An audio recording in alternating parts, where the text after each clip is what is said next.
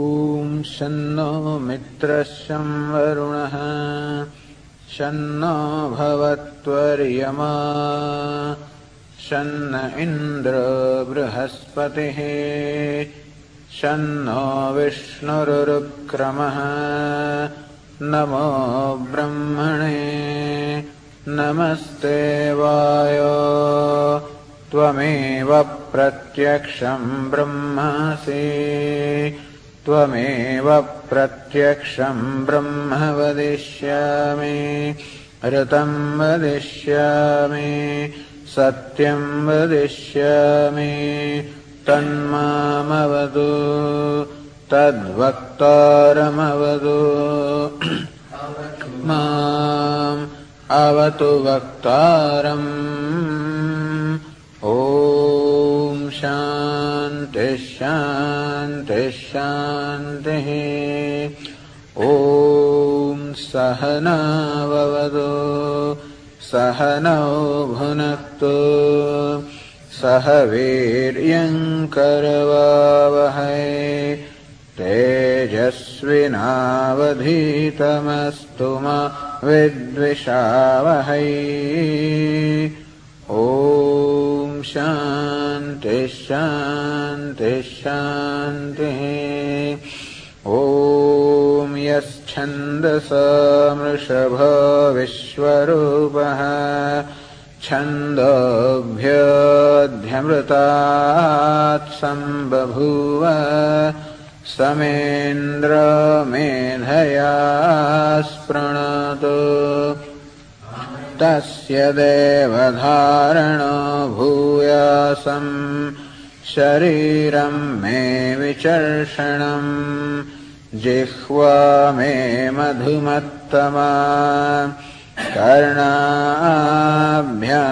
भूरिविश्रुवम् ब्रह्मणः कोशोऽसि मेधया पीतः श्रुतं मे गोपाय ॐ शान्ति शान्ति शान्तिः ॐ अहं वृक्षस्य रेरिव कीर्तिः पृष्ठं गिरेरिव ऊर्ध्वपवित्रो वाजिनीव स्वमृतमस्मि द्रविणगुं सवर्चसम् सुमेधा अमृतोक्षितः इति त्रिशङ्खोर्वेदानुवचनम्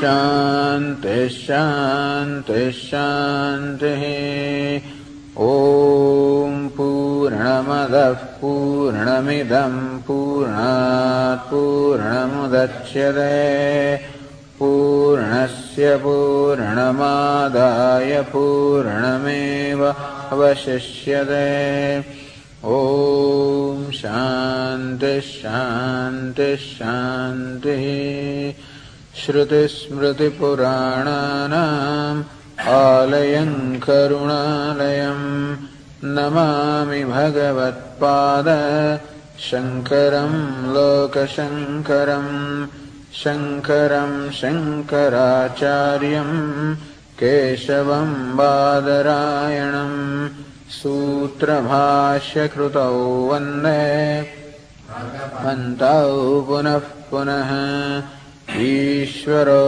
गुरुरात्मेति मूर्तिभेदविभागिने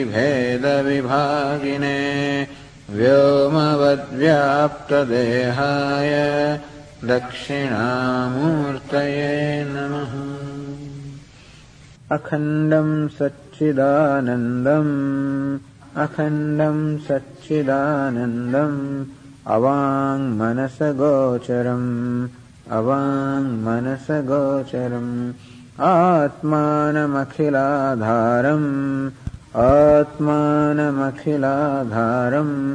आश्रयेभीष्टसिद्धये अर्थतोऽप्यद्वयानन्दान् अतीतद्वैतभानतः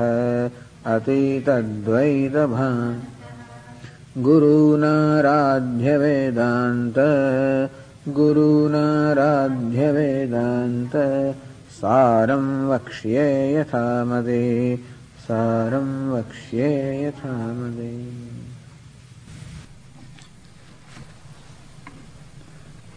We are in the process of discussing the so-called linga for Tatparya Nirnaya, for ascertaining the Tatparya, the purport of the text. What are those linga or those characteristic signs which we find or which we look for in order to ascertain the Tatparya? What is it that the text wants to convey? And we yesterday discussed three of them, Upakrama, Upasamhara, with reference to Chandogya Upanishad. Upakrama, Upasamhara, the beginning as well as the conclusion, how both are one, Ekameva Dvitiyam, how the sixth chapter of Chandogya Upanishad begins with an introduction of Brahman, which is one without a second. And it concludes also, Aitadatmidam Sarvam, that the whole universe has Brahman as its Atma. Whole universe was, before its creation, Brahman, one without a second. And Brahman is the self or the essence of the whole universe. Showing thereby, Sarvam Khaluidam Brahma. All this is indeed Brahman. And Brahman alone is, there is nothing other than Brahman. This is the theme or this is the vision that the Upanishad wants to impart. Everything is Brahma, everything is God. Then, second is the Abhyasa. How this theme was communicated to the disciple, the repetition of this theme. 9 times, Tattvamasi, Tattvamasi, Tattvamasi. That thou art, that thou art, that thou art. That Brahman you are. And if you are Brahman, then everything you is representative of a given entity. This can be said to everyone. So when Uddalaka says to Shvetaketu, you are Brahma, that can be said to everything. And therefore, that's what it amounts to, saying that everything is Brahman.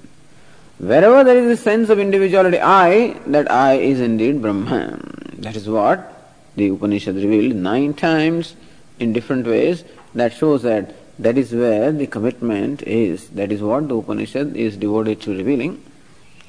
Then Apurvada. There must be some uniqueness. What is the uniqueness of Upanishad? What is it that the Upanishad reveals which knowledge is not available by any other means of knowledge?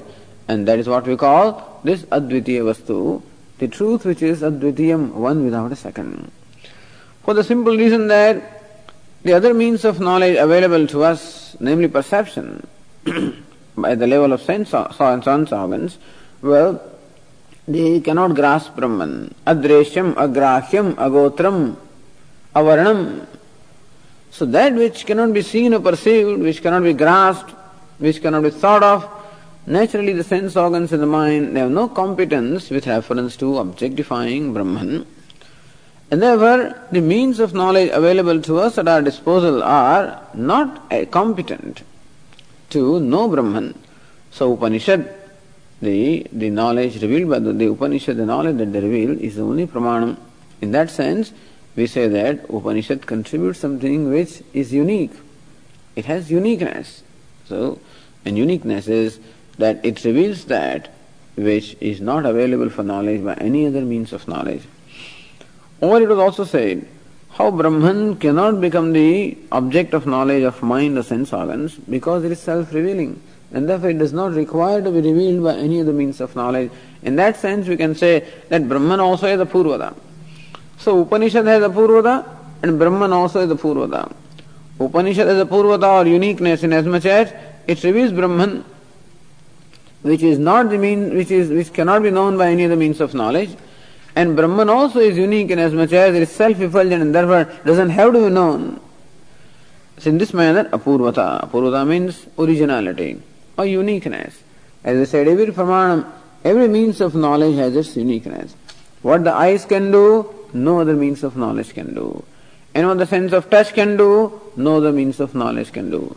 So that is called pramanam, the means of knowledge, which always has uniqueness.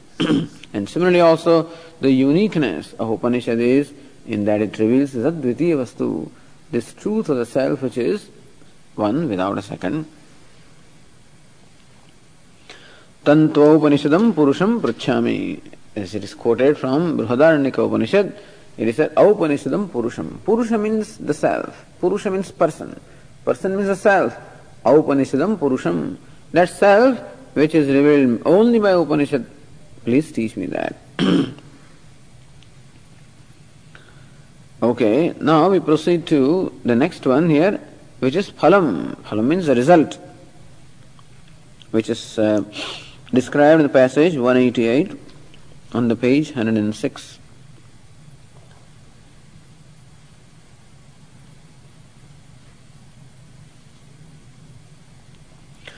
Phalantu prakarana pratipadyasya atmajnanasya tadanushtanasya va tatra shruyamanam prayojanam yatha tatra acharyavan purusho veda acharyavan tasya tavadeva chiram yavat na vimokshye atha sampatsye iti advitiya vastujnanasya tatpraptihi prayojanam shruyate. Phalam tu. Phalam means the utility, or the result, or the purpose. Naturally, this knowledge must serve a purpose. If it doesn't serve the purpose, so anything that is purposeful is always what is sought to be conveyed. Idea is that a text conveys something. We always wish to convey something that is purposeful. This is taken for granted. That we will not waste our time and effort in communicating that which is meaningless or purposeless. The idea is that the mind always is utilitarian. It always looks for some benefit. It always looks for some advantage. So whoever is listening or whoever is studying or reading must necessarily be seeking some kind of a benefit from reading or studying or listening to that. Since we always go for benefit, and therefore it is assumed that whenever any communication takes place, there must be some benefit for the one to whom this is communicated. And so the Upanishad communicates. What does it communicate? Advitiya vastu, this truth which is advitiyam, one, non-dual. There must be some benefit in knowing the truth, otherwise there will be no purpose in talking about it. So is there a benefit? Then Upanishad or the text itself must mention benefit also. When a salesman goes and sells something, then that salesman should also show what is the benefit of buying that product. If there is no benefit, then what's the point? In fact, there must be some uniqueness also in that product which other products are not able to give. Well, even if it is detergent, they will give you all this. They will always mention some uniqueness. Even if it is a cereal, uniqueness, high in fiber or low in sodium or cholesterol free or something which you don't get elsewhere. That uniqueness must be there, and there must be some benefit of taking this cereal over someone else, some other cereal, because whatever benefit, or even a detergent. It depends on a good salesman, that's all. That's why I am not a good salesman. But then a salesman is the one who can sell anything and show a benefit. So you can create an interest. Idea is that you can create an interest and enthusiasm in the student only when the student finds some benefit. And therefore, the teacher himself must mention the benefit, or whoever communicates should also mention the benefit or the utility or the result. Otherwise, that communication is not complete. So if you find sometimes that the listeners are not interested in what you are saying, then perhaps they are not able to establish the benefit that the listener has for listening to you. And so, why should anybody listen to anybody? Why should anybody read anything? Why should anybody do anything at all? Unless there is something to be gained. Understand? Everybody wants always some benefit. There is always some purpose. Well, Swamiji, but there are people who serve. They don't seek any personal benefit at all. But that is the benefit for them. They get a satisfaction out of doing something. Then you provide them an opportunity for them to do something. Well, that's the benefit. So unless that link is established, we cannot proceed. And therefore, this text also should mention what the benefit is. Phalam tu. So phalam, and that text also mentions, Prakarana Pratipadyasya Atmajnanasya Atmajnanam, the knowledge of the self. Prakarana Pratipadyam, which is the subject matter of this 6th chapter that we are talking about, or subject matter of the Upanishad. The knowledge of the self, which is the subject matter of the Upanishad. Tad anushthanasya va. Not only is there a benefit in the knowledge, but there is a benefit even in anushtanam, even in pursuing this knowledge. Even as you pursue the knowledge, there is a benefit. As I say, not only the destination is wonderful, but even the path leading to the destination also is very scenic and very enjoyable.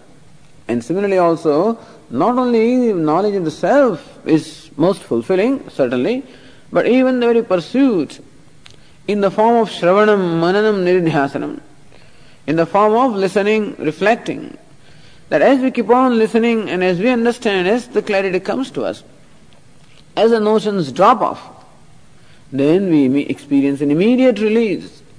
It is not that the release is to be experienced at some point in time, that until that time we are bound and the release happens momentarily. It is that as you go along, the release, keeps on happening. Because what is bondage is nothing but this bunch of notions, which have become so deeply rooted that they only have become real right now. And as I see the mithyatvam or the falsity of those notions, and as they drop off, there is a release. And therefore, tat anushthanasya va, or even the very pursuit of the knowledge also is beneficial. Or you can say that the benefit of the pursuit of knowledge is knowledge itself, So that you are doing Shravanam, Mananam, or whatever else you are doing. You are doing, basically the pursuit is the pursuit of the knowledge of the self.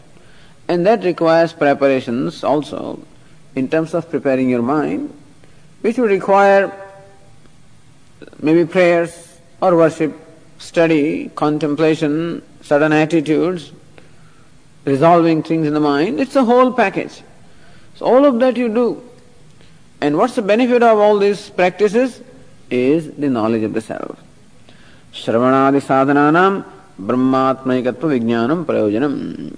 So sadhanam is a means that you adopt, or means that you implement, means that you pursue in order to achieve the end. So ultimate end is moksha or freedom. And what is the means of that freedom? Atmajnanam, knowledge of the self, is the means for the freedom. And what is the means for the knowledge of the self? Shravanadi. The Shravanam, Mananam, Nididhyasanam, Samadhi, as it is mentioned here, these are the means for gaining the knowledge of the self.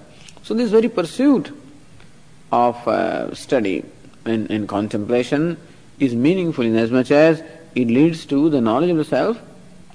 And of course, the self-knowledge is meaningful in as much as it results into freedom or liberation. So tad anushthanasya va tatra shruyamanam prayojanam. In every text we hear the prayojanam, the purpose or the benefit that is mentioned by every text. Yatha tatra, just as in the 6th chapter of Chandogya Upanishad, which is in the discussion, Acharyavan Purusho Veda says, who is the one who comes to know the truth? Acharyavan Purusha. The Purusha, the person who is a teacher, comes to know the truth in any field. And Chandogya Upanishad brings out this point in a very interesting manner, that it says that there was a man who was blindfolded with the hands tied behind his back, and he was kidnapped by some rogues, by some thieves, and left in a deep forest all by himself. And it was all dark, he didn't know, so he was screaming and shouting because he could not see anything, and his hands were tied behind his back, and therefore he could not release him, he could not remove his blindfolds, he did not know where to go, and therefore he was screaming for help. At that time, somebody happened to pass by, and that person happened to be very compassionate. So that person comes to this man who is blindfolded and unties and releases his hands and removes the blindfold, and the man sees everything and finds that he is in a deep forest. And this man asks him, "Where do you come from?" "So I come from a place, I come from the country called the Gandhara, and I have been brought here by these thieves, and I have been left here, and I don't know how to go back." Then this man knew where that place was.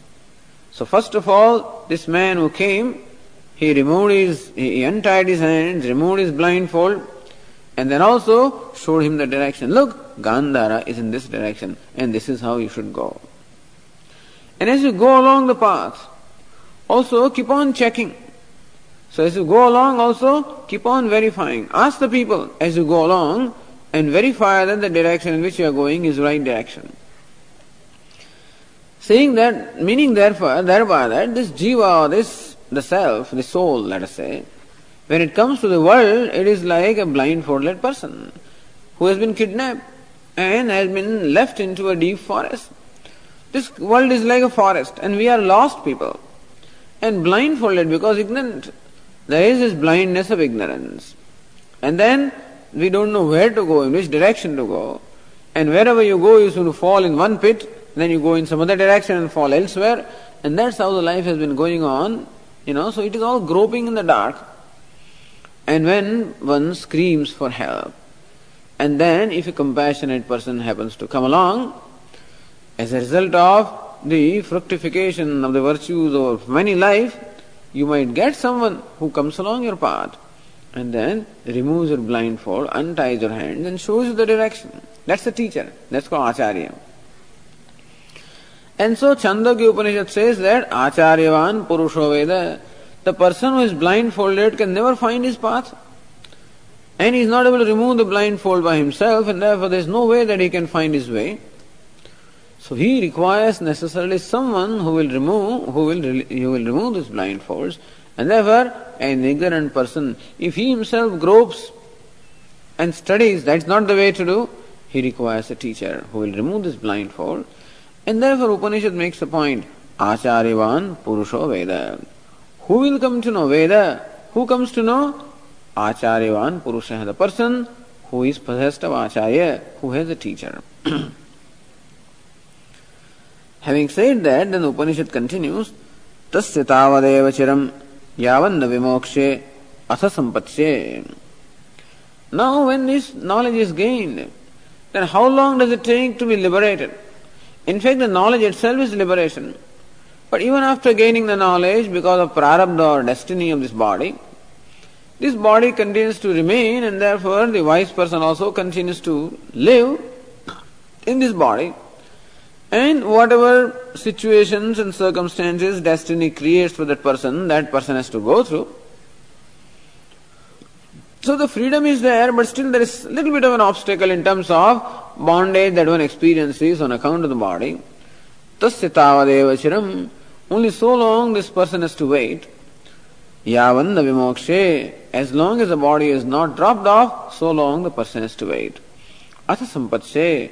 And then when this body drops off, even this apparent obstacle which is there also is gone, sampatsye, and the one becomes one with Sat or Brahman. So it is said there about wise men, and this is a very important passage of Chandogya Upanishad, which mentions what we call Jivan Mukti. Jivan Mukti means the liberation while living, which this text also will discuss. And this statement is one of the important statements there. That even after gaining knowledge also, one continues to live. That the body does not drop off when you are enlightened. The question is that when a person is enlightened, then why should he continue to live? Because there is nothing to accomplish. And when there is no purpose to be served, then naturally this life will not be, the body will drop off. Says no, the body is born because of what we call prarabdha karma, and it will continue to live as long as the momentum that prarabdha is. And so the wise man continues to live. And when this body drops off, even that little bit of obstacle which is there also goes away. In short, the benefit or the purpose or the result of the knowledge is the vimoksha, is a total liberation. Or here it said sampatti. Sampatti means becoming one with Brahman, becoming one with one's own nature. Iti advitiya vastu jnanasya tat praptihi prayojanam shruyate. And therefore, the prayojanam is tat praptihi, Brahma praptihi. So, Brahma Veda, Brahmaiva bhavati. Mundaka Upanishad says, Brahma Veda, Brahmaiva bhavati.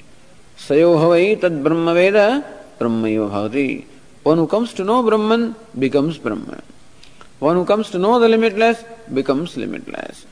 How can it be that you know Brahman and you become Brahman? Because the very self is Brahman. Brahman is the nature of the very knower. Like saying that the 10th man, by knowing the 10th man, becomes 10th man. So by knowing 10th man, he becomes 10th man. Why? Because he was the 10th man to begin with. And similarly also, like the wave becomes water. So by knowing the water, the wave becomes water. Because the wave is water to begin with, it is only the ignorance that made the wave look for water everywhere else.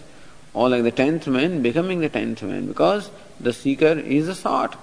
And therefore, the seeker in this case also is the sought, meaning, so what I am seeking is what I am. So Upanishad says, Brahma Veda, Brahmayo bhavati. Or Chandogya Upanishad says in the 7th chapter, Tarati Shokam Atmavita. Atmavit, the knower of the self, Shokam Tarati, crosses the ocean of grief. The knower of the self crosses the ocean of grief. Meaning, one becomes released from grief and sadness when one comes to know the self. Because self is what we find, what we are seeking. Why is a person sad? Shoka. Why is there grief and sadness? The grief is because of one's own self. I find myself not what I want to be. I find myself, as we said, an unacceptable self. When I discover that I am the acceptable one, I am what I am seeking. There is always an ideal that I have, and I find that I do not measure up to that ideal. I realize that I am that ideal that I have been seeking, then all the grief goes away. Therefore, Tarati Shokam Atmavit, the knower of the self, crosses the ocean of grief. This statement is taken from a famous dialogue which is in the 7th chapter of Chandogya between the teacher Sanat Kumara and the disciple Narada. Sage Narada is the disciple there, and Sanat Kumara is the teacher. And the sage Narada approaches Sanat Kumara with a request for teaching him Brahman. And Sanat Kumara asks him, you first tell me what all you know, and then I will teach you. Then Narada Muni, the sage Narada, there gives a whole list of what all he knew. He knew everything. There was no branch of knowledge which he did not know, including dancing and including grammar and including anything that you can think of. And then says, Soham Bhagavad Shochami, I who is so learned as this and so highly regarded as this, Shochami, internally I am grieving. Meaning that all the accomplished, I am one of the most accomplished ones and very highly regarded by the world. I, such as that, is grieving from within. And therefore, I have come to you. Shrutam me bhavadrashebhyah. From great sages like you I have heard, Tarati Shokam Atmavit, that the knower of the self crosses the grief. I am grieving, and I have heard that the knower of the self crosses the grief. Tanmam Bhagavan Shokasya Param Tarayatu. May the revered Sir please enable me to cross this ocean of grief by imparting me the knowledge of the self. So, this is how the introduction is there in the 7th chapter, which is also Upanishad. In short, the knowledge of the self releases one from all the sadness and grief. And that is what we call the phalam, the result. The result is release. Release from whatever one considers to be bondage. Sometimes one wants to be released from sadness. Okay, that is the release. One wants to be released from smallness. Release. One wants to be released from bondage, from dependence, etc. This moksha, and moksha is a result of this knowledge, which every text mentions. So this is phalam. Inasmuch as this knowledge is beneficial. It serves the purpose of life. It brings in fulfillment in life, and therefore that determines the theme of what is to be conveyed. That is phalam. Then we come to Arthavada. Arthavada is eulogy, as it is translated here. So, Arthavada is that which you praise something in order to create an interest in the student. It is customary also to praise, and therefore that's called Arthavada. That's the passage 189. प्रकरण प्रतिपाद्यस्य तत्र प्रशंसनम् अर्थवादः यथा तत्रैव उत तमादेशम् अप्राक्ष्यः येन अश्रुतम् श्रुतं भवति अमतं मतं अविज्ञातं विज्ञातम् इति अद्वितीय वस्तु प्रशंसनम्.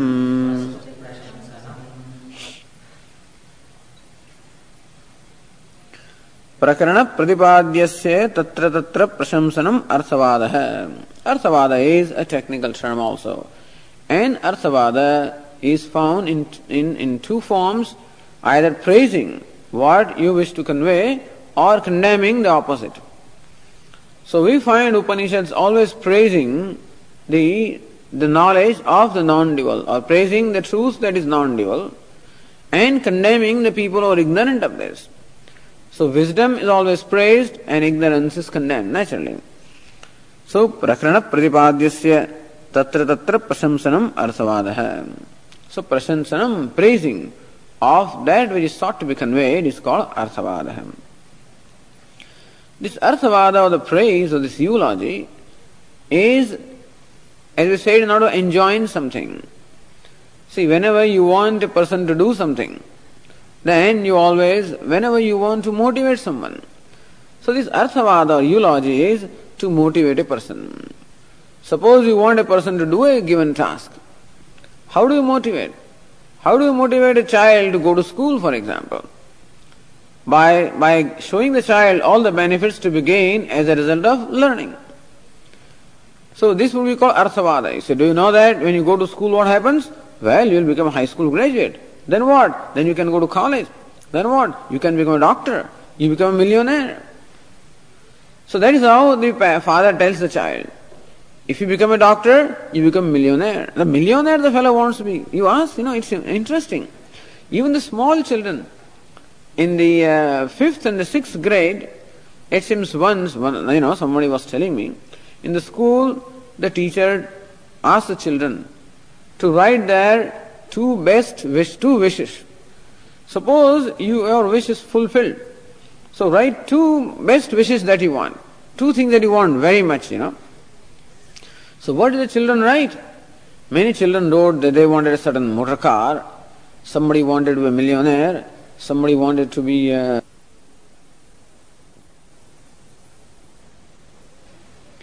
So they are very clear about what they want. And therefore the child also wants to be a millionaire. Even doesn't understand what million is, he understands what luxury is and what comforts are. And therefore, you see, a doctor, if you become a doctor, or a lawyer, you'll become a millionaire. That I want to be. I want to become a lawyer. If you want to become a lawyer, you must go to college. I'll go to college. If you want to go to college, then you must be a high school graduate first. I'll become a high school graduate. If you want to go to high school graduate, you must go to high school. I'll go to high school. Before going to high school, you must go to junior school. I'll go to junior school. Before you go to junior school, you must go to the primary school. I'll go to primary school. So this is how you motivate that. He wants to play. He doesn't want to go to school. Nobody wants to go to school. How do you motivate that fellow to go to school? By showing him the result, by praising him the result. So motivation is created by always praising the result. Not only presenting the result, but praising the result. And you also condemn the opposite. You know what happens to the people who don't go to school? You'll be on welfare. That's what he'll be shown. See, this is the kind of place you'll have to live. Or you'll live in a pipe. You'll be a homeless fellow. So this is what you tell him. He doesn't want that. So condemnation of the opposite and praising of the of what is to be conveyed motivates the person. So purpose of Arthavada is motivation, to motivate. And this is how we motivate everybody in the life also. That's how we make people do things. Of course you can make them do by threat, etc. But usually, we have this whole incentive scheme, etc. So you apply for a job, when they give an advertisement for a job, they'll tell you all kinds of packages that they give you. And then show you how that job is the very best in the world. And that company has the most benefits to offer. That's how everybody presents themselves in order to create in you an interest or motivation. It is very necessary to motivate a person. Even for this knowledge also a person must be motivated. Why should you seek this knowledge? Alright, suppose I become liberated, I'll become liberated. What do I care? I'll do it later. As I was telling on this Sunday, this young man just got married and went to this holy person, for his blessing. So, while giving the blessing, this holy man said to him, okay, every day study Bhagavad Gita. Now that you are married, fine, do whatever else you are doing, but make sure that every day you study Bhagavad Gita. This young man says, I'll study when I retire, Why should I study Bhagavad Gita now? I have many other things to do. So, unless he finds some benefit in that, and some overwhelming benefit, nobody is going to be motivated to do this kind of a thing. And this requires a lot of exertion. To prepare Shama, Dama, Uparama, Titiksha, Amanitvam, Madambhitvam, it requires a lot of effort. Effort to steady your mind, concentration, meditation, study, grammar, and all kinds of things are required. It's not an ordinary thing. People out there are much better off, living a life of pleasure seeking, and this is much more difficult. Why would one be motivated unless there is some great benefit to be gained? And therefore, every Upanishad presents this Arthavada in one form or the other by praising the result or condemning the result of ignorance. So, mrityos samrityamapnoti yehinaneva pashyati. Says that one who only lives in the one who is steeped in duality goes from death to death. That's how condemning this knowledge of duality and praising the knowledge of the non-dual. So this we find in Upanishads again and again. This is called Arthavada. This is a method that we also follow in our day-to-day life, and that method we find also followed in the scriptures. In Chandogya Upanishad, how do you find Arthavada? This knowledge is praised in Chandogya Upanishad. How? Knowledge of Brahman. Uta tamadesham aprakshah. Yesterday we said how Uddalaka confronted Shvetaketu. How the father confronted the son. Because the son was very stiff, very arrogant, proud, thinking very highly of himself and thinking that he knew everything. And so the father called the son and asked him that you are all very learned and very proud. So surely you know that thing. What thing? Yutatamādesham aprakshah. Did you ask for that teaching? Yena shrutam shrutam bhavati. That by which the unheard, what is unheard becomes heard. What is unthought of becomes thought of. Which unknown becomes known. I am sure that you must have known this, and therefore you seem to be so proud and new. Then the student calmed down, he became humble. Says, no, this is something that I have never heard of. My teacher never taught me, and I am sure that my teacher also did not know, and therefore, you revered sir, you may please teach me this. But when would Shvetaketu be interested in knowing? You think Shvetaketu bowed down his head? No, he was not the one to do because he was very proud. But when he came to know that here is knowledge, or here is something by knowing which everything as well become known, that you become omniscient. That Shravanam, Mananam, Nididhyasanam, by listening to this, you listen to everything. And by reflecting upon this, you reflected upon everything. And by knowing this, you have known everything. Then he said, oh, this is something exciting. Mundaka Upanishad also. Kasmin bhagava vijñāte sarvidam vijñātam bhavaditi. Shaunako havi mahashalah. There the disciple is a grahastha, Shaunaka. He approaches the teacher, Angirasa, and then asks this question. That's how the Upanishad opens or begins. Kasmin bhagava vijñāte sarvamidam vijñātam bhavaditi. O Bhagavaha, O revered sir, what is it knowing which everything becomes known? Is there something knowing which everything becomes known? And if that is so, what is it? So there is this innate desire in the human mind to know everything. Because there is a great curiosity in our intellect, the knowing faculty. And therefore, I always want to know. I cannot tolerate ignorance. When I find that I do not know something, I do not understand something, I feel very frustrated. Because I always want to know. I always want to be on the top of things. And I always have that great satisfaction when I feel that I know. So knowledge always brings about happiness. Therefore it is said Satyam, Jnanam, Anantam, or Vijnanam, Anandam Brahma. That knowledge itself is Anandam. So I am seeking happiness is the same as I am seeking knowledge. Because it is knowledge which really gives me lasting happiness. The sense pleasure, etc. give me happiness up to a certain point. But a person grows out of that. Any intelligent person is going to grow out of this pleasure-seeking business. Because it's all unstable and fleeting. And one is seeking that lasting happiness. And one realizes that it is knowledge that gives us. Even that's the reason why people pursue the knowledge of worldly things, like sciences and whatnot, which gives them great happiness, great satisfaction. Then what to talk of knowledge of the self, which gives lasting satisfaction.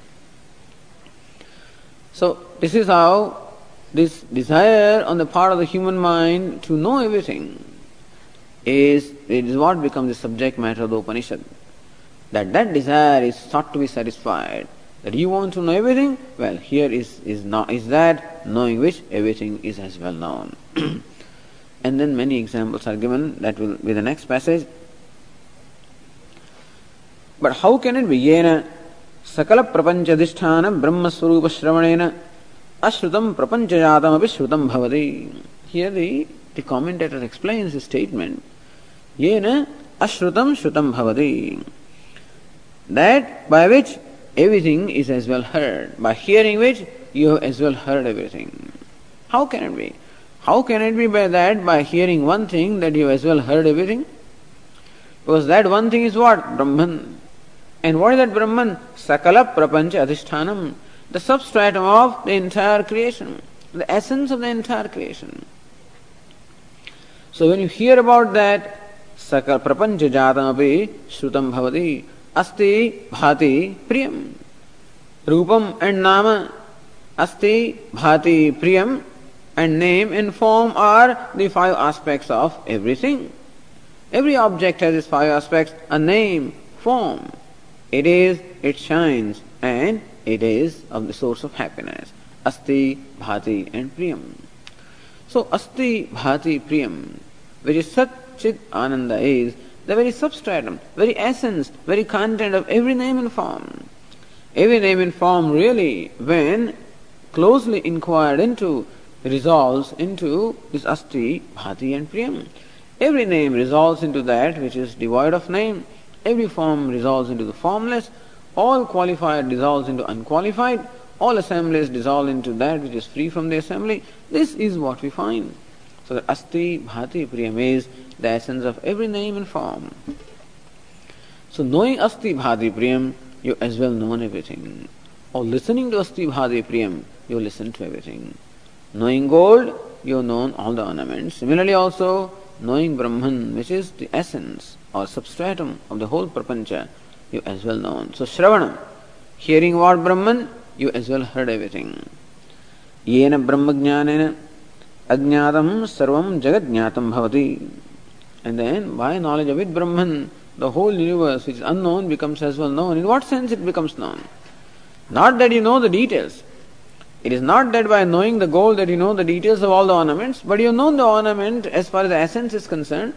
And so also by knowing Brahman or knowing the self, you have known the whole universe, because the self is the essence of everything. Then it's all name and form. But in essence, everything is nothing but the self. And thus, yena brahma sakshat karena sakshat kritam bhavati. Brahmanah sarvatah samplutodagasthaniyatvād ityartha. In Bhagavad Gita, the result of this knowledge is compared to the flooding of the river. How, when the river floods, it covers all little small wells, and similarly also this knowledge covers. So whatever little satisfaction you can get from different achievements, all of that combined is the satisfaction that you gain from the knowledge. In different ways, that is how the arthavada, the praising, is done. That knowing one, you know everything. And this is a topic of great discussion, a big topic of discussion in Brahma Sutra and in Shankara Bhashya. Prakritischa, Brahman is both the material as well as the efficient cause. It is not only material cause, it is the efficient cause as well. Had it been just the material cause, then you would know the material. You know the whole universe by knowing the material cause. But still, the creator would not be known, the efficient cause. But Brahman is both the creator as well as creation. And therefore, knowing one, you know everything. Therefore, the point is always made Advitiyam. Sankhya say that the matter is different and the spirit is different. So by knowing the cause of the world, you know only matter. You don't know the spirit. By knowing the spirit, you do not know the matter. So no, matter and spirit, both of them are the two aspects of one reality. This is what? For example, today's scientists say that the matter seems to exhibit sometimes the phenomenon called the wave and sometimes the phenomenon called the particle. Says real truth is that which is the substratum of both the wave and the particle. It is one reality which now manifests as particles or as manifests as wave. So wave and particle are the two manifestations of a reality which is basic to both of them. And similarly also spirit and matter, as we know, are both of them the manifestation of one reality. Both the spirit and matter, both of them resolve into one reality, which we call Chaitanyam, consciousness, awareness, whatever you call it. These are the words we have. But when the word consciousness is used, we always confine it to this sentiency. We always confine it to life and things like that because we have our own idea of what consciousness is. No. When Vedanta uses the word consciousness or awareness, it is a substratum of both the spirit and matter. Spirit is called Purusha, matter is called Prakriti. So that which is the basis for both Purusha and Prakriti. Therefore, by knowing that, the spirit and matter both are known, Purusha and Prakriti both are known. This was the subject matter of the 13th chapter of Gita. All the subject matter of a text called Drugdrashya Viveka. This is how the knowledge is praised. By knowing one thing, you know everything.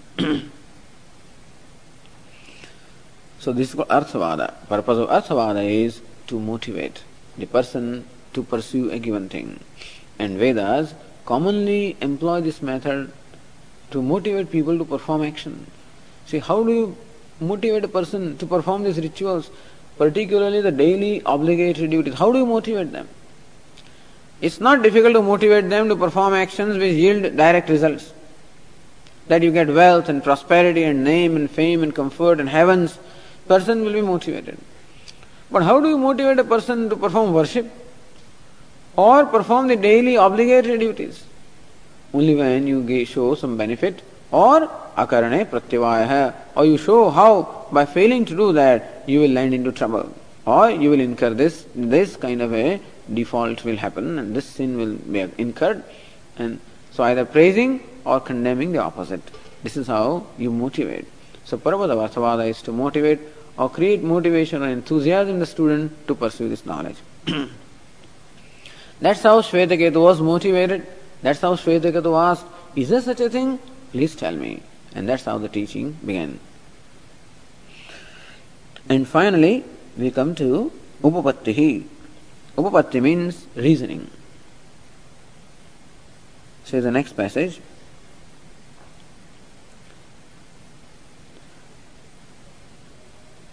Prakarana Pratipadya Artha Sadhane Tatra Tatra Shruyamana Yuktihi Upapattihi Yatha Tatra Yatha Somya Ekena Mritpindena सर्वं मृण्मयं विज्ञातं स्यात् वाचारम्भणं विकारो नामधेयं मृत्तिका इत्येव सत्यम् इत्यादौ अद्वितीय वस्तु साधने विकारस्य वाचारम्भण मात्रत्वे युक्तिः श्रूयते.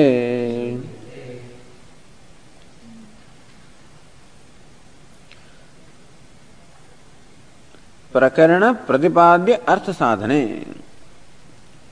The subject matter that is discussed by the text, artha sadhane, in support of that. So in support of the matter, in support of the subject matter that you are presenting, you must also provide adequate reasoning to support what you are saying. It's always necessary. It's not enough that we just make statements, because intellect always requires reasoning. Unless the mind understands, unless the intellect understands, it is not going to be able to grasp anything. So the intellect can grasp only when something is within the fold of reason. And intellect always works on the basis of reason. And therefore, even though the truth is beyond reason, or the truth is not a product of reason, still the truth is reasonable. Meaning the life will make sense only when life will only make sense when we start on the basis of what the Upanishads reveal. Ekameva dvitiyam, that the truth is one without a second. So then alone the life will make sense. So whatever Vedanta tells us, the basic principles of Vedanta, only when we begin from that as a basis, then alone we will find that everything in the life makes sense. Otherwise it doesn't make sense. Swami, still it doesn't make sense. Still a lot of things don't make sense. Now if somebody tells me this weekend, Swamiji, what's the proof that there is rebirth? Or there was past birth? What's the proof? So there's no proof, because there's no evidence. Yeah, but then how can we accept it? Well, if you don't accept it, then what will you accept? Tell me. If you don't accept rebirth, then what do you want to accept? No rebirth. Okay. Then it becomes very ridiculous that you are born for no rhyme and reason. You are born and you have some very unique personality which is different from everyone else, and you are stuck with a lot of limitations, and you have some virtues also. But how to explain the diversity, that I am what I am and you are what you are? What explains it? We can always find some reason in terms of genetics, but why? Why should you be born to these parents? Suppose you say that the parents are the cause for you. Why should you be born here? If parents are always the cause, and how 5 children in the same family exhibit different characteristics. And some of the characteristics may be traced to the parents, but not all of them. And therefore, you can't explain the personality merely by blaming parents for what you are, or showing them as a cause. So that there must be some cause, and then what all you are doing in this life, what happens to that? Then parents cannot be said to be the cause for what all you are doing. And what will happen to the action that you are performing, that you must necessarily experience a result. So life will not make sense unless we accept a continuity of life. And similarly also, if you don't accept the truth which is one, if you think that the selves are many and the truth is many, that doesn't make sense at all. Truth cannot be many, truth has to be one and applicable to every time, every place, every situation, to everything. Therefore, ekameva dvitiyam, one without a second, that alone makes sense. Duality doesn't make sense. Everyone is seeking non-duality. Everyone is seeking to merge into the thought. Everyone is seeking to be free from every form of limitation. That is an innate urge, and that is an uncreated desire. It's not that one day I thought that I want to be free, I find myself desiring freedom. Even a child desires freedom. So everyone wants to be free from every form of limitation. Nobody wants even the slightest kind of bondage. Now when one is born with that desire, there must be some way of fulfilling that desire. And the only way it can be fulfilled is if you are already free. Otherwise, there is no way that by becoming something you can be free. By becoming big, you cannot become free, because when you become one, you have to give up something else. When you become big, when you become rich, well, the poverty has to be given up. So then rich is rich and not poor. When you become tall, well, the shortness is to be given up, and therefore every gain always is accompanied by a loss, and therefore no gain can make you free or limitless. So to be limitless is my innate desire, and there is no way that I can become limitless because every process of becoming is always limited. And that means that my desire can never be fulfilled. That is also a conclusion that you can never fulfill your desire. That also is wrong because then desire would not have been there. So only way that it makes sense is that I must be already free. If you are already free, then how come you find yourself searching for freedom? That I do not know. That's how we come to so-called ignorance. And the self must be already free. And then alone, my desire to be free or liberated can be satisfied. Not otherwise. Then freedom can be, if I have to be free from every form of limitation, there cannot be a second.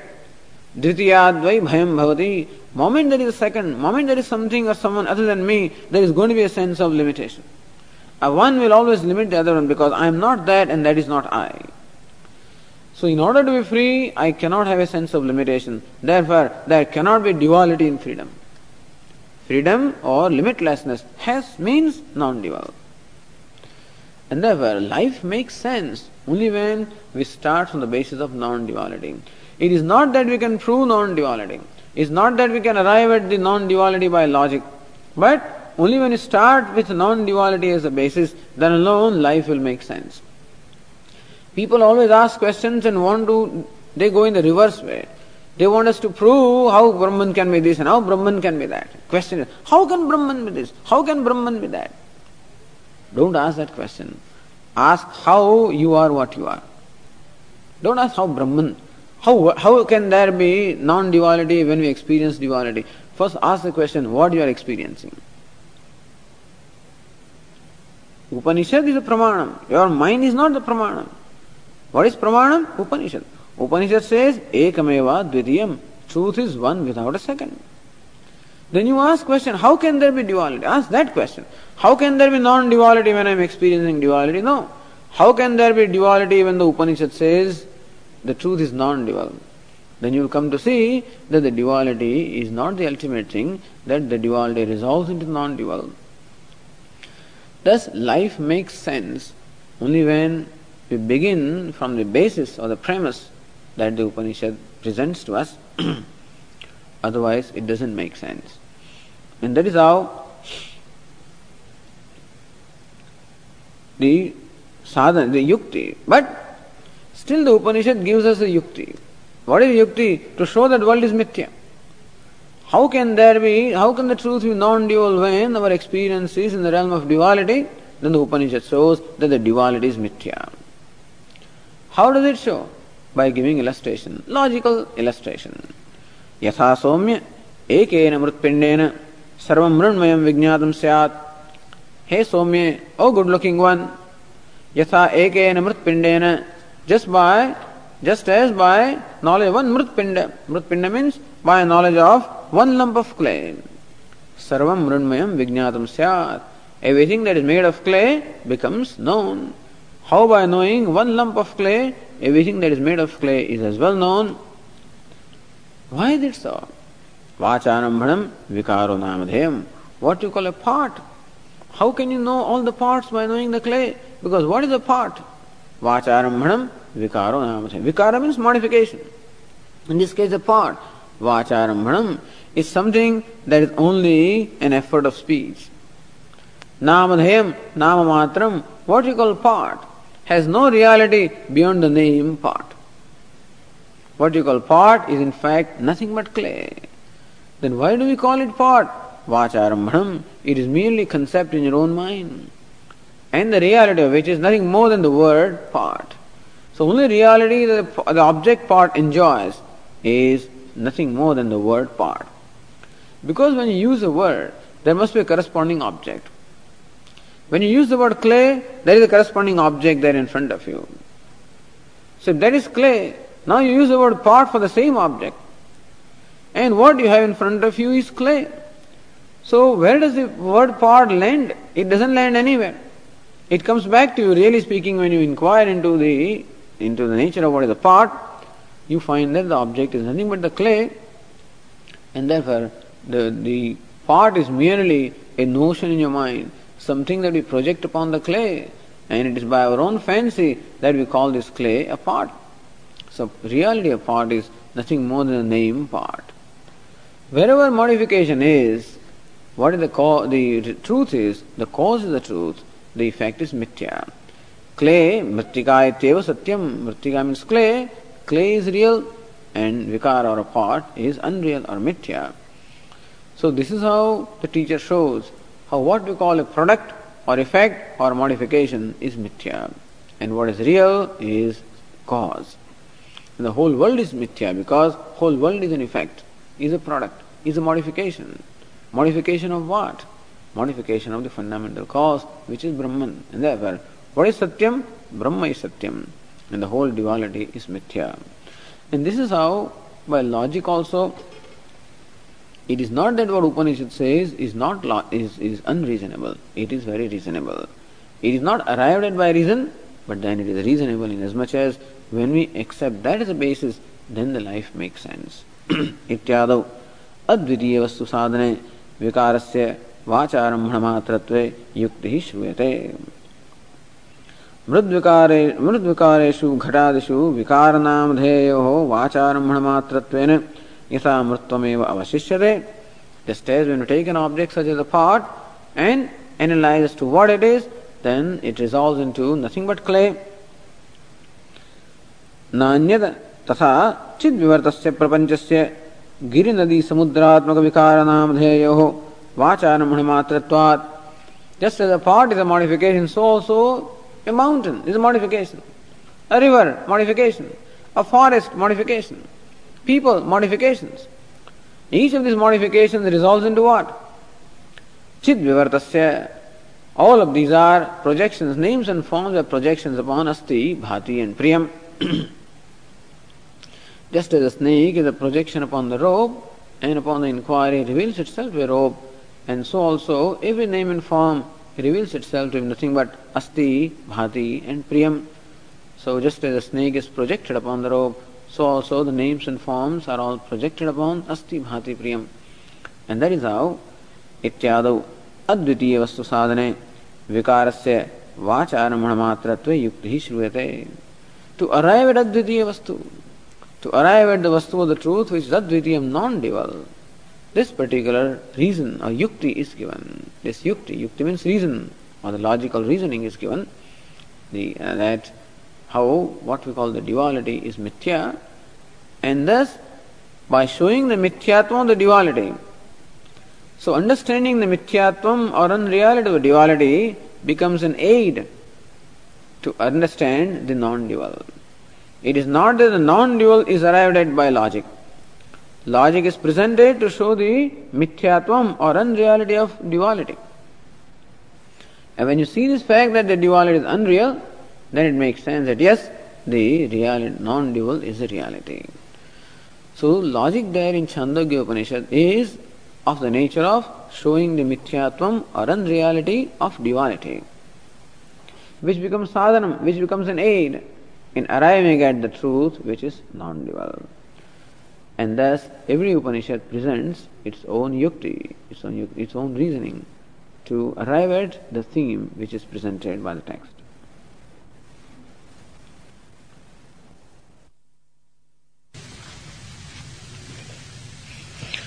Om Purnamadah Purnamidam Purnat Purnamudachyate Purnasya Purnamadaya Purnameva Vasishyate.